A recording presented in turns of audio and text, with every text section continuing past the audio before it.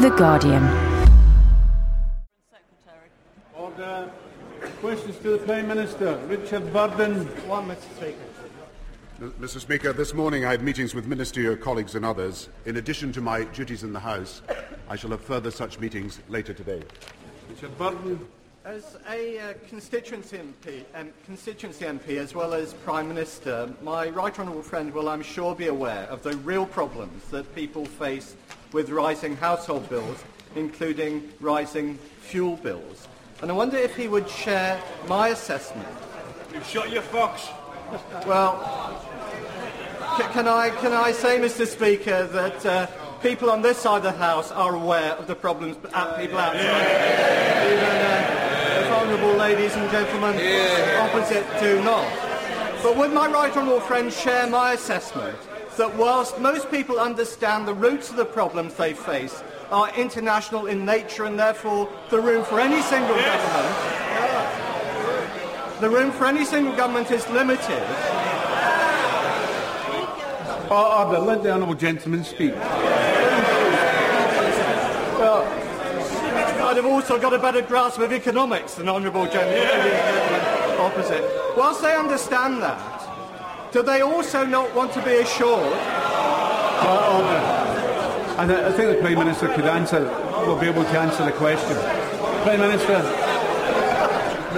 Mr. Speaker, we will continue to help hard-pressed families who are facing high fuel bills and high food prices because of what is happening in every country in the world. That's why we're raising the winter allowance for 11 million families from £300 to £400 for over 80s. That's why we're providing help for low-income households with their fuel bills. And in recognition of the problems that people face with petrol, we are freezing the duty of petrol for the full year. And we will bring forward further measures to help families in due course. David Cameron. Thank you, Mr. Speaker.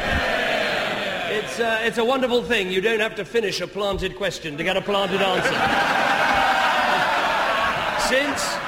Since this is the last Prime Minister's questions before October, can I take this opportunity to clear up some important issues? First, this week's relaunch was based around the plan to march knife criminals into accident and emergency departments to meet their victims. Can the Prime Minister tell me who came up with this bright idea? Mr. Speaker, everybody must be concerned about the knife crimes. And everybody in this House must want to take all the action that is necessary. That is why we're proposing tougher punishment, tougher enforcement and tougher prevention. And on prevention, I think he would agree that the main thing that was proposed this week is this, that 20,000 families that are in great difficulty will have to sign contracts of good behaviour, and that 110,000 families will be subject to parental supervision. For the first time, we're taking all the antisocial behaviour families and trying to take action to deal at root cause with the problem. But why can't the Prime Minister be straight with people and tell us who thought up the idea? The Home Secretary was asked on television. She was asked this. One of the proposals is that people caught carrying knives should be taken to see people in hospital who've been stabbed. Is that correct? And she answered, yes, it is. The next day, in the House of Commons, she was asked the same question, and she said, no, it wasn't. Doesn't the Prime Minister understand he won't get decent policies until he works out what went wrong last time? So let me ask him again. Who thought of this bright idea? It is right that people should have to face up to the consequences. Of their crimes. But I'm saying to him, and I hope there is all-party support, tougher penalties, tougher enforcement with visible policing in our communities and community support officers, tougher prevention. And the main proposal that we're putting forward is that every problem family where there is action that has to be taken should be subject to parental supervision. Now, I would have thought that should have the support of all the House. Once again, absolutely no answer. No one owns up in this government. Let me try another issue. See if he can be straight on this one. It's car tax. The Prime Minister told me last month at Prime Minister's Questions that the majority of drivers will benefit from his changes to car tax. It is now clear that was simply wrong. So will he admit he was wrong and apologise? told him last week in the House and the exchange we had last week, and I told him this, that the majority will be no worse off or better off as a result of what happened. And if I may say so, the Conservative Party said they would support action against pollution. The leader of the Conservative Party said there will be tough choices to make for the environment, and I won't shy away from them for one moment. Now, Mr. Speaker, the principle is that the less polluting cars pay less, the more polluting cars pay more. That's what he said to the House, and what he said on 19th March 2007, telling people that you can go green without paying the price. That's not leadership, that's not substance, but that's what he's trying to do now.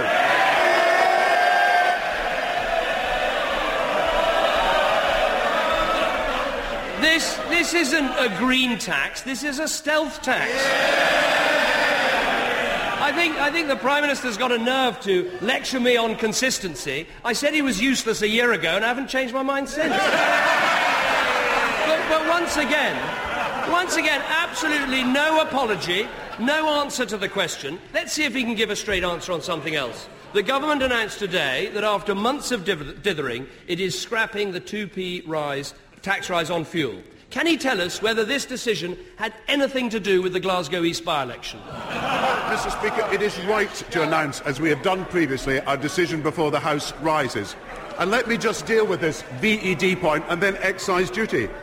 The former Conservative environment spokesman, the chairman of the Commons Environmental Audit Committee, said if we are going to use bigger differentials in vehicle excise duty, they have got to apply to existing second-hand cars as well. And he said the principle is the right principle.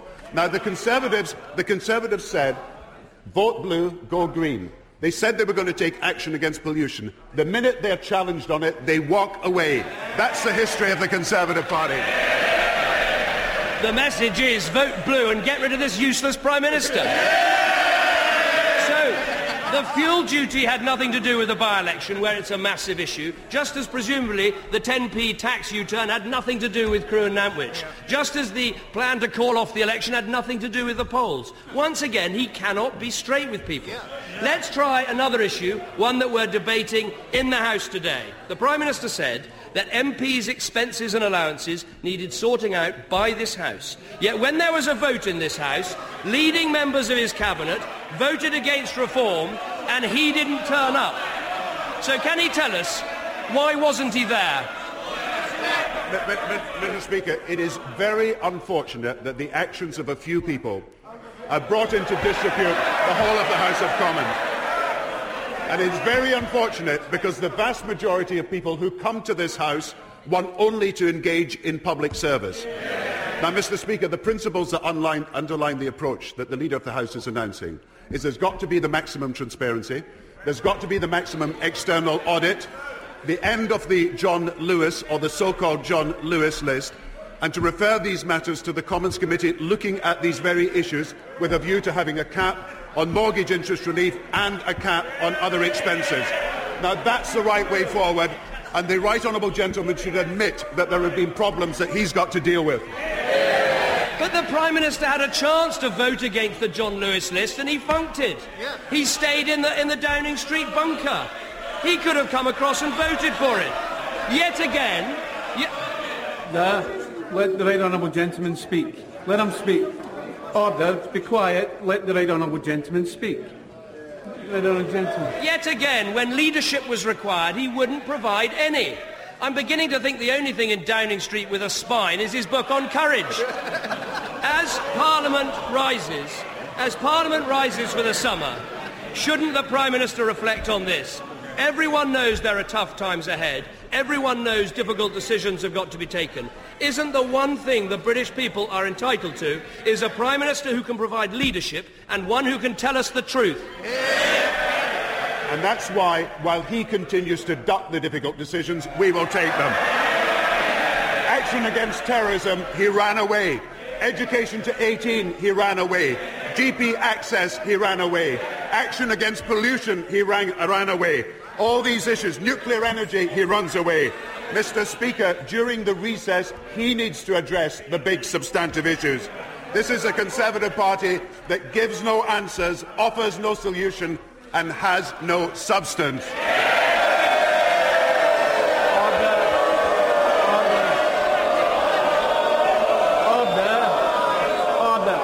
John McDonnell. A group of my constituents will be visiting the House today with a petition opposing a proposal associated with the expansion of Heathrow to drive a road through our cemetery where many of our loved ones are buried. Does the Prime Minister appreciate that the government remains now, apart from the most rapacious sections of the aviation industry, virtually isolated in its support for expansion of Heathrow? Could I ask him now to think again, reassess the environmental, social and economic consequences of a third runway at Heathrow? This will not be interpreted as running away. This will be interpreted as being on the side of our community. Mr. Speaker, it is right to listen to communities when these big decisions are made, and it is right to take into account what local people are saying on these matters. But this is also a big strategic decision for the country, and we cannot afford to duck a decision about the future of airports for many years ahead, and that's why it's right in principle to go ahead with airport expansion. Mr. Clegg.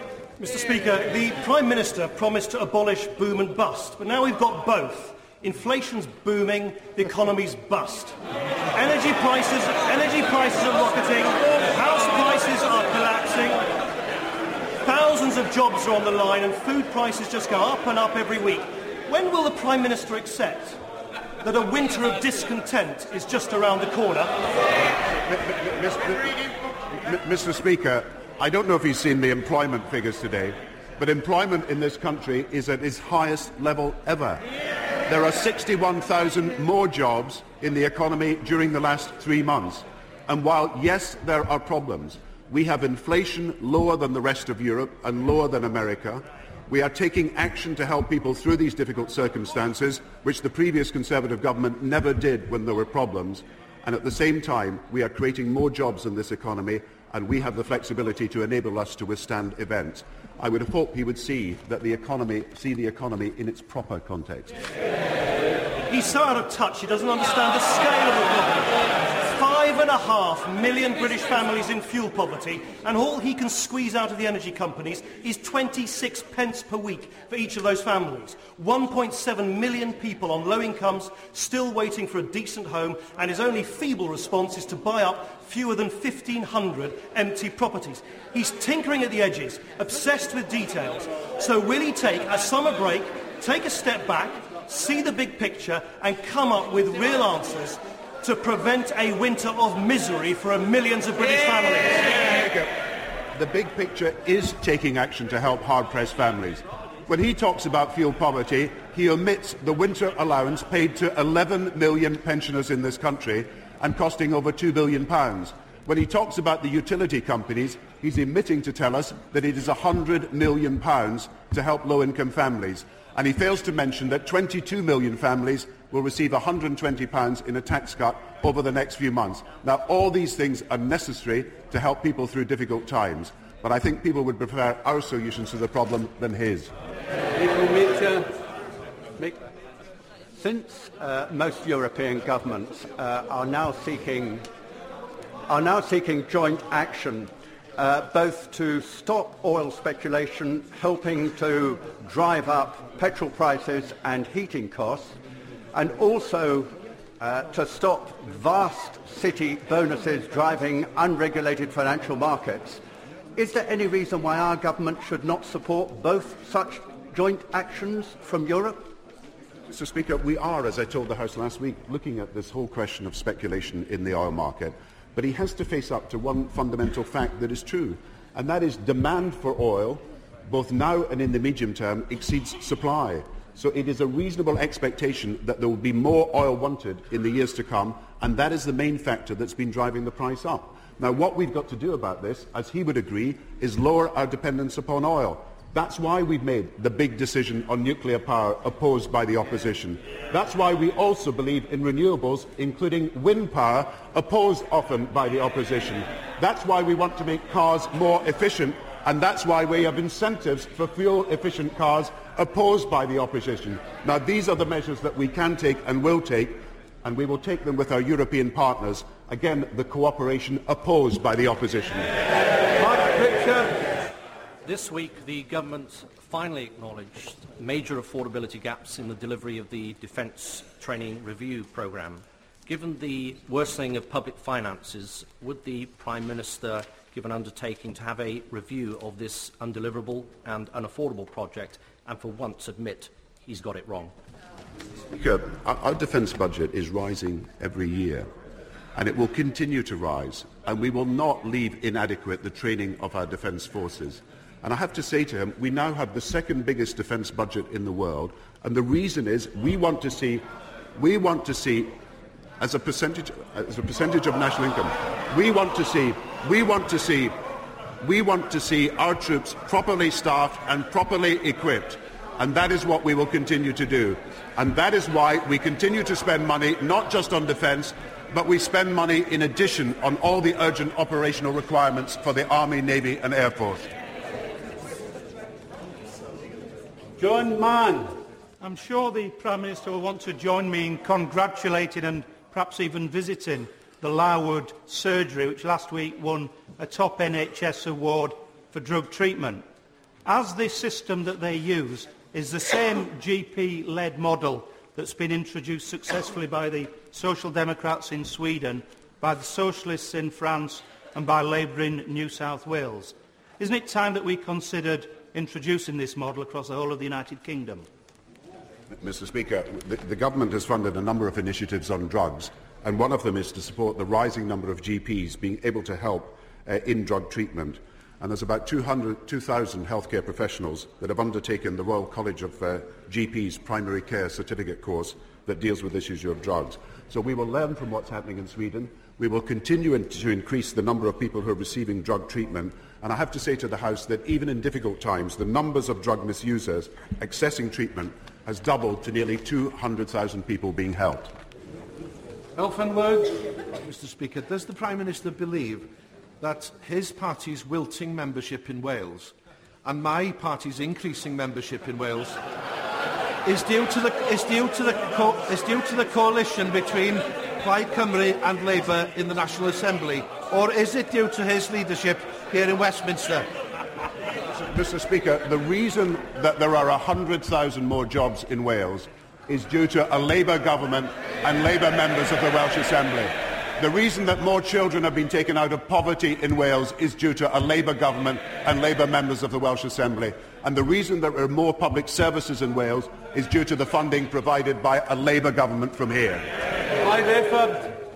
Does my right honourable friend agree with me that people that can't afford to buy houses should not pay the price for the current economic turmoil and the tightening up of credit in their housing market? But the announcement that he's made today to assist hard-pressed families to get onto the housing ladder is very welcome. But does he agree with me that we have to encourage local authorities and housing associations to do more to make affordable houses available to rent? Mr. Speaker, we are using £200 million of public funds to buy up unsold houses in the housing market, and that will be to help people rent their homes, particularly people who cannot, on the existing housing waiting list, get their homes. We are also announcing today that 5 local authorities throughout the country will be able to set up housing companies to build houses again for the first time. And we will support these councils in their efforts to make available more stock for renting. And we're also announcing today on the Rent to Home Buy scheme that if people cannot afford to buy the house initially under the shared equity proposals, they will be able to start by renting. And that is another move forward to help the rented sector in Britain. Mark Lancaster. Thank you, Mr. Speaker. With the current focus on knife crime, it's easy to forget that there are over 5,000 violent assaults each year using broken glass. One positive step would be to support the campaign led by my constituent Marjorie Golding to encourage the change of glass to polycarbonate in late-night clubs and bars. So will the Prime Minister be decisive and show some leadership and support this campaign, or does he need some more time to ponder? Well, he rightly raises the question of the injuries caused by glass. I will look at what he says and I will come back to him on the matter. Thank you, Mr. Speaker. My right honourable friend will be aware of the importance of volunteers and voluntary sector within our own communities, amply demonstrated by the Sunlight Development Trust in my own constituency which is leading in social enterprise work and campaigns locally. But can I tell him that there is concern out there that continued central government support for the third sector must continue? So what steps will he take to ensure that they are reassured in terms of the commitment of this government to their neighbourhood campaigning and the delivery of complementary services in the neighbourhoods? By increasing the grants that we're making available for grassroots community action, 130 million is being provided directly to small community groups, and we're establishing a 70 million community builder schemes to help community-led organisations become more sustainable. At the same time, we're helping youth volunteering, the V organisation, by giving more money to that organisation to encourage young people to get a step on the ladder to community action. And I would just remind them that we have strengthened gift aid, which gives millions of pounds to charities by virtue of tax relief.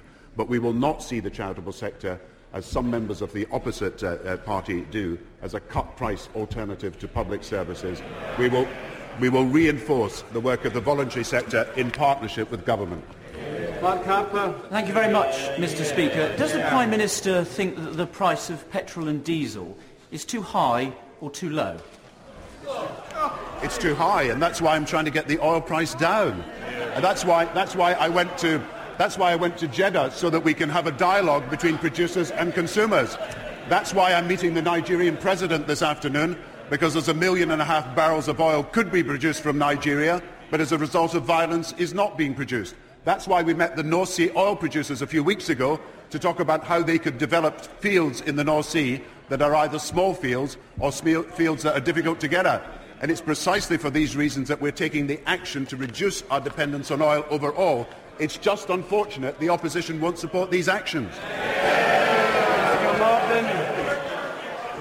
Thank you, Mr. Speaker. The announcement last Friday that the Government and the Association of British Insurers that flood insurance would be widely available long-term will be very much welcomed in constituencies like mine bordering the Severn, where people are naturally concerned about the effects of climate change. But can the Prime Minister reassure my constituents that developing an adequately funded long-term flood defence strategy will remain the priority? And we will be spending £800 million on the flood defence strategy by 2011, raising the money from 400 million a few years ago to 600 million now, to 800 million over the next period of time. Last week we also finalised the agreement that she mentions with the insurance companies, and it's because we're investing in flood defences that they were prepared to say that insurance against floods will be widely available for homes and small businesses, and that fear that people have been removed. But my honourable friend is absolutely right, and she has campaigned on this. We must make the investment in flood protection for the future. Ken Clark. As the budget continues to fall apart and the Chancellor has had to abandon yet another badly targeted tax, has the government yet decided how the unfortunate taxpayer is eventually going to have to pay for the mess he's made of the public finances? Mr. Speaker, I remember when we inherited debt at 44% of national income and reduced it to 38%. I remember when we inherited rising inflation and brought it down. I also remember we inherited from the government large numbers of people unemployed and have made them employed. And when will he forget the fact that there are 3 million people now in work as a result of a Labour government? And as for taxation, 22 million people will receive £120 as a result of decisions that we've made. Peter Salisbury. Thank you, Mr. Speaker. Mr. Speaker, the Prime Minister will be aware that following the publication of the Governance of Britain White Paper, the Modernisation Committee has heard overwhelming evidence confirming the urgent need for effective parliamentary scrutiny of regional development agencies and other key regional bodies. Will the Prime Minister join me in welcoming the Modernisation Committee's report and its recommendations, both to fill the accountability gap at a regional level and for us as members to be able to question regional ministers? Mr. Speaker, we spend about 2.3 billion through our regional offices and the regional development agencies in each of the regions of England. It is right that there be proper accountability of that. That is why we are proposing the regional select committees. I believe that the Modernisation Committee supports that. I hope there will be a welcome from all sides of the House. It will enable regional members to examine and hold accountable the offices that exist in the regions. Joe Swinson. The most rapidly increasing type of cancer in this country is skin cancer, with more than 80,000 new cases each year. As the Prime Minister heads to Suffolk for his bucket and spade holiday, I'm sure he will be stocking up on sun cream. So how can his government justify charging VAT on this essential health protection item? Mr. Speaker, this is an issue that is looked at from time to time, but I do say to her, the more important thing we're doing is to invest $15 billion over the next 10 years in trying to find cures to the diseases that includes cancer and skin cancer. And the action of the National Health Service in making it possible for people to be seen quickly when they are diagnosed as having cancer means that within 2 weeks, 99% of people suspected of cancer are seen. Now, these are the actions that we can take, and actions that will get rid of skin cancer in the long run. Sally Keeble. Much, Mr. Speaker. Following the very welcome publication this week by the Sentencing Guidelines Council of the sentencing of people convicted of causing death by careless driving, will my right honourable friend make sure that that section of the Road Safety Act on causing death by careless driving is very quickly enacted and tough guidance is sent out to the courts so that people who lose their loved ones as a result of accidents caused by careless driving know that justice will be done? It is a tragedy to meet those people who have lost their loved ones as a result of careless driving, innocent people who suffer as a result of someone else's failure. That's why we will implement these guidelines, and that's why my right honourable friend, the Minister for Justice, is going ahead immediately with these proposals. Norman Baker. The Prime Minister may have seen in today's press the admission from the airline BMI that it intends to fly empty planes this autumn in order to keep its slots open, and at Flybe, for the same reason, is even hiring actors to fly between Norwich and Dublin to boost passenger numbers. Given the massive carbon emissions for which aviation is responsible, isn't this an environmental disgrace? And will the Prime Minister take action to prevent these ghost flights, or will he cave into the aviation industry as usual? It would be clearly unacceptable. It would be clearly unacceptable if airlines flew without any passengers whatsoever, simply to maintain the slots. We shall look at the matter that he raises. We will talk to the airlines, and I will write him in due course. Aidan Bailey. Thank you, Mr. Speaker. It's now a year since the introduction of legislation creating smoke-free workplaces and public places. Can my right honourable friend tell me what assessment he's made, first of all, of the level of compliance with this legislation, secondly, the public health benefits, and thirdly, what further measures he thinks can be taken to further reduce smoking in this country? The evidence is very interesting that nearly 250,000 people have quit smoking with the help of the smoking services between April and December 2007. This is a 22% increase in the number of people who have quit smoking, and it must be directly related to the ban on smoking in public places. We are also investing a great deal more in research in this matter, but Cancer Research UK estimates that 40,000 lives will be saved over the next 10 years, 40,000, as a result of this smoke-free legislation. And I believe there is increasing public support for the action that was taken. Alistair Carmichael. Mr. Speaker, on Friday, staff in the Maritime Coast Guard Agency will start a 48-hour strike. In the previous 24-hour strikes, the contingency cover that was put in place was barely adequate. It will not be sufficient to cover a 48-hour strike, and as a consequence, lives are going to be put at risk. Will the Prime Minister intervene to solve this dispute, pay our Coast Guards a decent wage, or is he just going to sit in his hands until lives are lost? Mr. Speaker, I will certainly look at the issue of contingency cover and see what is being provided in the event of this dispute. I would even now call on those people who are engaged in planning this dispute to cease this action. I think it's very important. It's very important that employers and employees get together to bring a solution to these disputes. I have to tell them that 1.5 million workers in the public sector have already signed 3 years or are now subject to 3-year pay agreements. That includes nurses, it includes teachers, it includes those people who are working in the Department of Work and Pension, includes those people in revenue.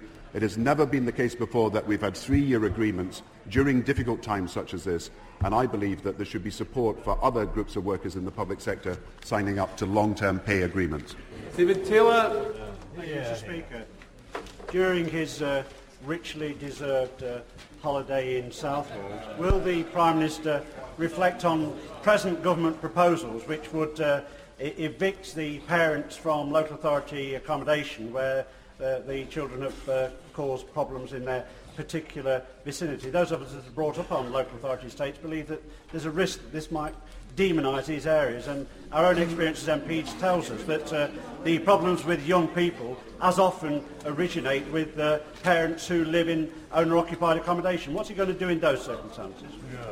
I've looked at the work of the family intervention partnerships that he's talking about. I've been to see at first hand how families have been brought round from having children that were engaged in vandalism and antisocial behaviour to living decent and normal lives as a result of changing their ways. The whole point of the family intervention partnership is that families sign a contract that they will change their ways in return for 24-hour help for doing better. Now that is the proper way forward to deal with the worst problems of antisocial behaviour, and I would have thought there would be massive support in the country when we extend that to 20,000 families who are going to be helped as a result of these things.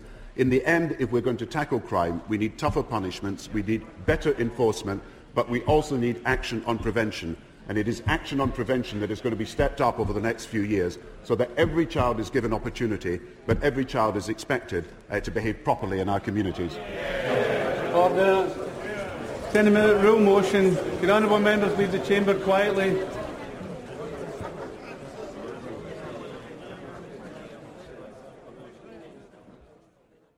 For more discussion and analysis, download Guardian Daily. That's the Guardian's news podcast, available first thing in the morning, Monday to Friday. For more great downloads, go to guardian.co.uk/audio.